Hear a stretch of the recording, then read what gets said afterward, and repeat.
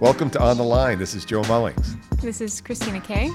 And we are excited. We've got Dave Ranker today in studio with us. Dave is a HR extraordinaire. He is sort of revolutionary in that field, if you can believe that. And I think there'd be nobody better to talk about current events with Harvey Weinstein and harassment in the workplace than someone who deals with humans in the workplace. Versus non-humans. Versus the non-humans, like the pencils and stuff. Or the robots. Yeah.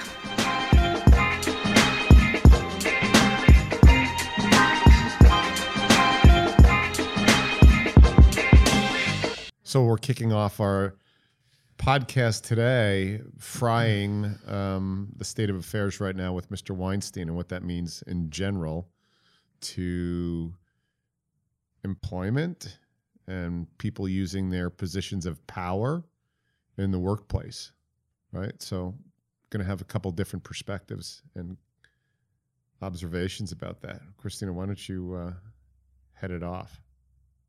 Yeah, I mean, we've been talking so long about doing a podcast, and this just seemed like such an appropriate thing to start on because it's topical and it's really in the forefront of everyone's mind.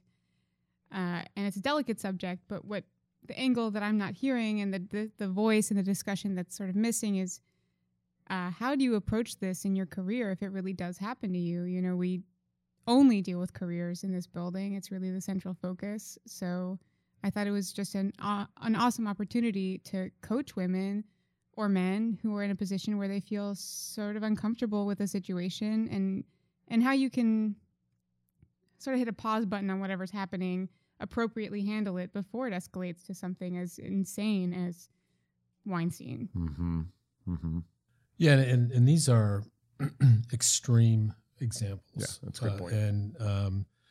I think what women face every day in corporate life is the varied levels of sexual harassment, somebody feeling just basically uncomfortable in their job.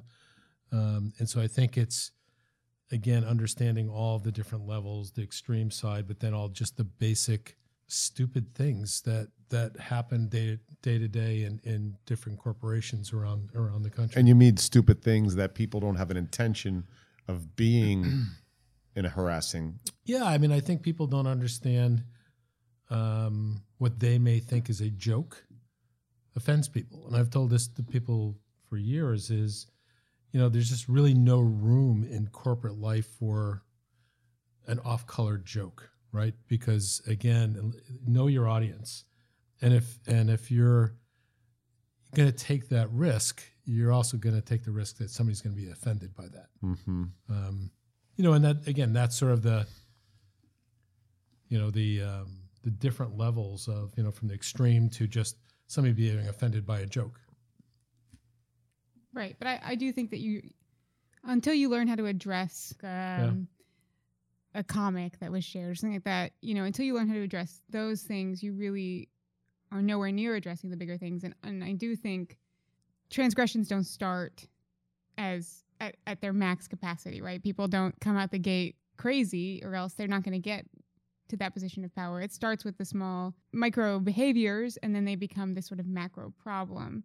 I know there's this trend now, the Me Too campaign. A lot of women are using it. I mean, it's all over my Facebook feed, and I can honestly say, me too. Have you experienced it? Sexual harassment? Yeah. Oh, yeah. I was just telling everybody here earlier that one of my early jobs in retail, my boss said he was a wealthy man locally, and he said, "What would it cost for you to strip for me for a bachelor party for a friend of mine? Like, you set the price." And, I laughed it off, and How old were you? 19. I blushed a lot, and, of course I said no. I don't really believe that my body has a price tag, so I didn't really know what to set that figure to. So, I declined, and I was very polite about it, but obviously it's something I still think about sometimes, that because you're in workplaces, you have power imbalances. That's the nature of the beast, right? Like, somebody hires someone else. So I think when you're not in a position of power and then you experience something like that where something that's really not work related, which is my body, is suddenly in the fore of the conversation, then I feel powerless, and I feel like the things that I am doing and that I am earning and working towards are really negated or nullified. And I think there are certainly many, many harmless jokes that I've experienced, and I'm in the sort of video production world. It's all dudes, it's all jokes. So I'm pretty thick-skinned now. Can you ever tell when there's intention or not intention? I mean, yeah, for sure. Right. Do you process them the same way though? Well, I think like these things have to be earned. You don't, especially in a workplace, right? This isn't a friendly environment necessarily. It's not a familial environment. Those things are earned because trust isn't a given. So if I don't know you, if we don't have that rapport, if you don't know what I'm comfortable with, and you're just sort of throwing things out there, well, I have to question what your intentions are, because I would wonder, how developed is your sensitivity to other people and your understanding of social nuance? So you and I have had these conversations over the years. One of the places that happens the most is with your sales team out in the field when there's alcohol involved. Yeah. Right? And so the head of sales, let's make him a man, starts joking around with the female sales person who's been with the pack of primarily male dominant, if it's a male dominant sales force. Yep. And she's making jokes during the work week, right? Rubbing with the boys, Clemson wants to be one of the boys. Now you toss in alcohol, that's a tough environment. Yeah. So in that example, somebody hopefully there is going to put a quick end to that one. But you're right. You mix alcohol, luxury, spa, right? You're typically in great hotels, great dinners. Got a robe on. But in that case, you know what, honestly, in that case, hopefully there's somebody there who's smart enough to say, hey, you idiot, or talk to the VP in charge or take it to HR. But then what's that do to the dynamic? So all of a sudden, I'm the VP of sales. I make a joke across the table to the salesperson who's been with me for 6 years. Right. And she has been, it's just part of the game. Just part of the game. Yeah. Right. And now Fred, who's his third month here, hears that across the table, does the right thing. I'm like, whoa. Chill out. Let's take it easy. Right. And Fred has the balls to do that to the VP. And he doesn't know that game has been going on for a while. Or maybe even they dated once. Yeah. Right. Fred then goes to HR. And Fred goes, hey, Dave, listen, I saw this exchange. I'm really uncomfortable with it. And with everything going on with the Weinstein factor today, I think we need to nail that. Now the VP gets pulled in. Yep. Right. And let's say he's an old school VP from Mad Men. You got to talk to him. Yep. Fred's screwed. Well, you hope not. But I mean, and this is one of the discussions we have is, somebody comes to you with a complaint like that, you have an obligation to investigate. You can't just say, yeah, I don't think I'm going to investigate that one. Right. So you've got to go at it. And hopefully the VP of sales is smart enough to say, okay, I get it. I could get away with that 10 years ago. I get it. I guess I can't get away with it now. You would hope so. But, that's it's not always going to sink in. Yeah. Christina, I mean, so you and I work together, right? Mm-hmm. And we've made fun jokes with each other, right? There's a level of trust, of course. But when does it go over the line, right, with comfort? Because guys always push, right? Because if it's funny now, then it's not funny anymore. I need to make it funnier. Yeah. I mean, so one thing I did want to say is that it's not always about feeling sexually unsafe. Right. Or feeling a sense of like sexual violence even through words. Sometimes it's just having to always be reminded of your gender. That's one thing that does often sort of frustrate me is that, I consider myself a pretty tenacious person, but I always feel like I'm running a separate race. I will always remember when I was younger, my friend said, oh, you're the smartest girl I know. And I was like, well, what? Is that a separate list? Like, do you deduct 30 points? Like, how far am I from the man? Right. And I think that sometimes I wish that we could all work in a vacuum where we're just like computer screens and you don't know who's on the other side, because I do feel like I'm running a parallel race backwards in heels, to use that phrase. I do feel that. And I think that those jokes, when directed at me, just are a further reminder that you see me, or not you specifically, the person telling the joke, has a hard time removing the gendered part of me from my good work, and how sort of tough or strong or hardworking I might think that I am. Right? Why can't it just be harassment? Why does it have to be sexual harassment? Well, I think that there's just a certain implication for that. When you're a woman in the world, there's a female comedian who has like a very controversial joke where she's just like, women walk through the world and a scary guy shows up in the alleyway, and they're just kind of like, oh, there it is. Here's my rape. It's coming. I knew it would be there, and here it is. And that joke, it's sort of uncomfortable, mostly because I think it's pretty true. I wake up, thanks to you, I've never done this before. I wake up at 6 or 5:45 and I go for a walk in my neighborhood, and I'm scared every morning. And I'm now like literally kicking my boyfriend out of bed. So I think including sexual in the harassment part is important, because I think it is an unfortunate element of every woman's life to just, you have to always kind of remember that you have to put safety first. I'm assuming, well, you're like maybe an unreasonable example because you're bigger than most men, but you probably don't, right? You don't think in terms of safety in every situation. In some ways, it's not necessarily sexual in nature. It's about power. It's a power fetish. It's a power grab, and I think that's why these are so are particularly poignant when you see them, because they are in a place of employment. They are in a place where people get the money that they live from, and they are explicitly about some person being above another. And that's how this behavior is hidden. That's how it's continued, and that's how it escalates. So how do you manage it? Well, I don't know that. You guys have to tell me. How do you manage it, right? Yeah. Well, I mean, you have to have, again, you have to start with the environment, right? Create an environment where people feel free to come forward. And, I've seen in the past in talking to women who, you see they've been subjected to these subtle harassment. And, and we ask them why they didn't come forward. They say, well, I was just hoping it would stop, right? I would just hope that it would go away. And I hope that if I just stayed quiet, it would just stop. And it didn't, right? And that's the thing. And then again, it becomes something bigger, then it becomes sort of this history. And the woman is often harassment. blamed, which is interesting. The woman is blamed, like, what took you so long to come forward if this has been going on for weeks or months or years?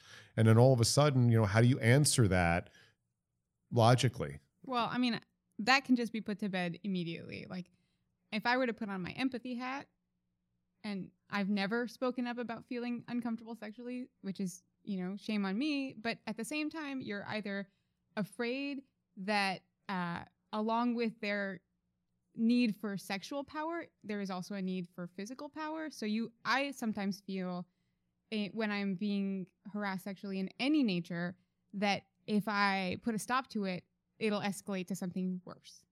That's a fear. So that's one. Two, I'm afraid that in a place of employment, there's recourse and I will suffer for it. Or three, I'm afraid that I can't prove it. I can't verify it. I'll be alone in this Who's position. going to believe me? Right. And then I'm that person. Then I'm that woman who did it. Forever.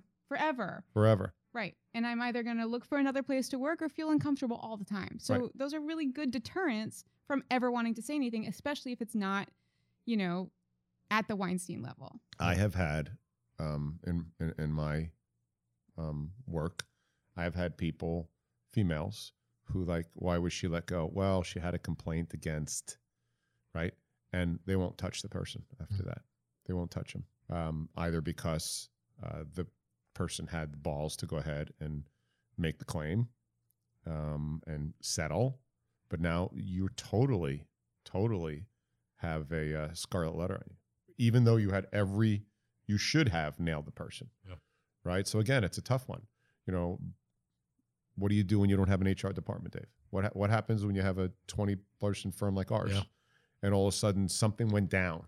Who do you go to? Hopefully you can go to the leader of the organization.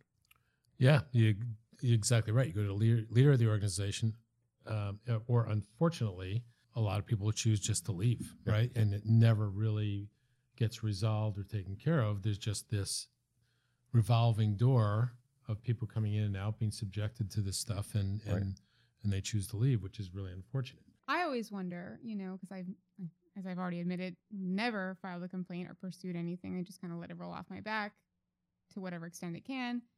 But what would happen? Let's say I've only worked in 2 companies and they both had sexual harassment forms that I signed, Right. here included. Otherwise, I've been freelance. So let's say I acted on it. What would be the next step? I don't know. I don't even know what would happen next. That's part of it. Is that I guess there's like this fantasy or nightmare that it'll be a big deal and everyone will know about it and he'll go off in handcuffs or whatever. It'll be drama when really I just want that email to not come to me anymore. Right. So interesting brainstorming here on I'm thinking as a with this whole Weinstein effect going on right now. The first thing I think of is it needs to be 3 people on a board, and it needs to be at least 1 female, if not 2 females, and the business owner. And if the business owner is a female, it needs to be a male. And then it needs to be brought up. And then it needs to be determined, was it predatory behavior or was it just ignorance? And that I think helps define what the course of action is. I always tell people, look, we're going to keep this as confidential as we possibly can. But there's also witnesses, right? If something happens at that sales meeting, right? We're going to have to go interview people Right. outside of that. And Right. that's where, a lot of people get a little freaked out about it. But, I always say, listen, we're going to keep this confidential as possible. We're going to talk to as very few people as we need to really get to the bottom of the what really happened here. And of course, we take your complaint serious. It gets investigated. It's typically a communication between HR and legal and the leader of the company. And then again, depending upon what happened, there's warning letters, there's trainings, there's see you later, right? There's discharge. Mm-hmm. And so it really sort of depends on the environment you're in, but it always needs to be investigated and always being taken seriously. Have you had any success stories where someone comes forward? It could be actually a man or a woman. That's something that people don't talk about, is that sexual harassment can affect anybody. So you have a person come forward, say they feel uncomfortable. You speak to the person who's making them uncomfortable, and it comes to terms. It's a mutual misunderstanding, and the behavior stops, and the relationship is resolved. Have you had that experience? Yeah, no, I have, and I think those are the ones where I think people just, again, they weren't thinking, they were careless in whatever they were saying. So we have had those, people who can take constructive criticism and knowledge and turn it into something good. So I've seen those, and I've also seen the ones that don't work. Mm-hmm. And then that takes a completely different trail. And the consequences on those are tremendous if you think about those. I mean, so the consequence when somebody decides to consciously harass somebody using sexual harassment as a tool, because let's make it a guy, because that's usually the offender, and makes an advance, it gets shut down, gets reported. Most guys who are in that position of power are married. Mm-hmm. Right? And then that reverberates back. People don't think about those consequences. Yeah, I can tell you there have been times when executives have been terminated, and I've said, I can't wait for this person to have to go home and explain to his wife why he just lost his job. Wow. Right. And then it wasn't for performance. And it Right. wasn't for performance. Right. Yeah. So people really need to think that through.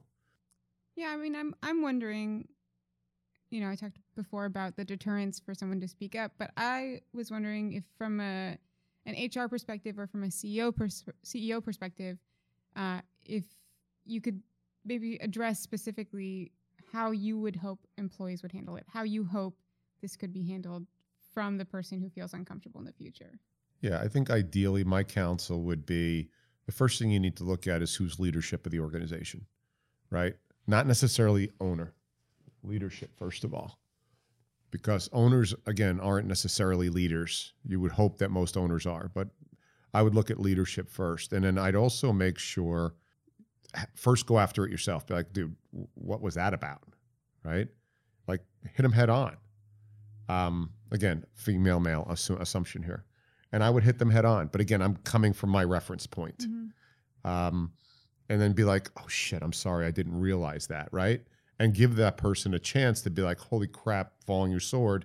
I'm so sorry, right? And so that would be my first hope and move that somebody makes.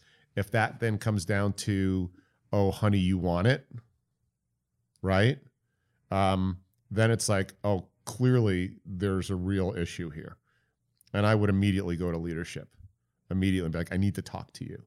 I don't want to blow this out of proportion, but I need to talk to you, right? Yeah, I mean, I think if the person has the strength, again, depending upon what's going on, to that first time to say, listen, I know you're kidding, but it really makes me uncomfortable. And I would hope that, you know, you take this in the best way possible, but it really makes me uncomfortable. And you know, I would hope that, you know, you wouldn't do that anymore.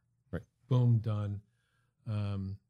Because even, and then that person document themselves, right? Hey, I had this conversation, put it somewhere. Because then if it happens again and they go to HR and say, no, you know, listen, I had this conversation with him 3 months ago. Right, then there's a trail. And then they have a trail. And again, I think it's just having the strength. And hopefully all this stuff that's coming out is shedding a whole new light to this, where women know that it's okay to say, hey, no, that made me really uncomfortable. And I love working here. You know, I appreciate your leadership, but that made me uncomfortable. You know, it's interesting. What this shed light on is, I'm glad it is shedding light on the subject.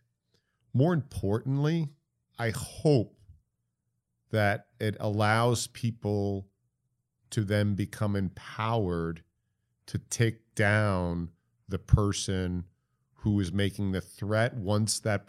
So let's just take you, Christina. You have a situation in the organization. You tell that person, I didn't like that. That person doesn't remedy it or fall on their sword immediately. You then go to a trusted confidant in the organization, right? And you're like, I just had this situation happen. I'm hoping this is like if there's a hijacker on a plane today, everybody's going to rush at that fucker and take him down. Yeah. Right. And that's what I really hope, as much as women feel empowered to call it. I hope now that people who are on the sidelines watching it happen stand behind, so it doesn't even get up to the person who has to pull the trigger. Right. To make things happen. That is what I think the greatest blessing will be on this, because you just mentioned it. You're a strong woman. You still would be hesitant to go the full distance on this. Yeah. Having said that, though, if Michael, who's in the room with us, and Michael runs sound here, if Michael was your confidant and you're like, I need to talk to you about this. I'd have to hold him back. Right. That's what I mean. Right. Even before this, I'm sure you would. Mm-hmm. But the point is I think then your peers in your organization would be like, dude, what is your problem? Right? If the person didn't fall on their sword. And I think it could be solved locally, because once it escalates to the owner or HR, then it becomes mechanical. Yeah. And again, that's where it sort of goes back to the to the person, right? The person having the nerve to say, no, stop it right now. Right. Or not the nerve, the knowledge of support of their peers. Because the nerve is hard to get up. Mm-hmm. Yeah. Or one message I want to impart on listeners is, you know, you may think that your jokes are harmless. They may be tame by all measures, but you also have to understand that you don't really know what a person's background is. And when it comes to this subject, you know, there can be some pretty horrific narratives in that person's life, and these things can be triggers, and that's a pretty painful and awful thing to imagine, that your dumb joke is a reminder of something really, really painful. So I think in these cases, I would use caution. You know, if you don't know the person, if you don't have the trust, you should just assume that they've dealt with sexual harassment before. We're learning that now, right? The Me Too campaign, but they might have dealt with much worse, and this could be much more uncomfortable for them than you could possibly process. That's a good point. Well, that was a juicy one to bite into on our first session. Yeah. Yeah. And there's all sorts of subjects that dovetail off of that one. Yeah. Well, thanks, Christina. That was your idea today. Yeah, well, I might think about it a little more than you guys do, potentially. Probably. Thanks for listening to On the Line. Tune in weekly for new episodes and new content. Bye. Bye. Give me love. Give me love.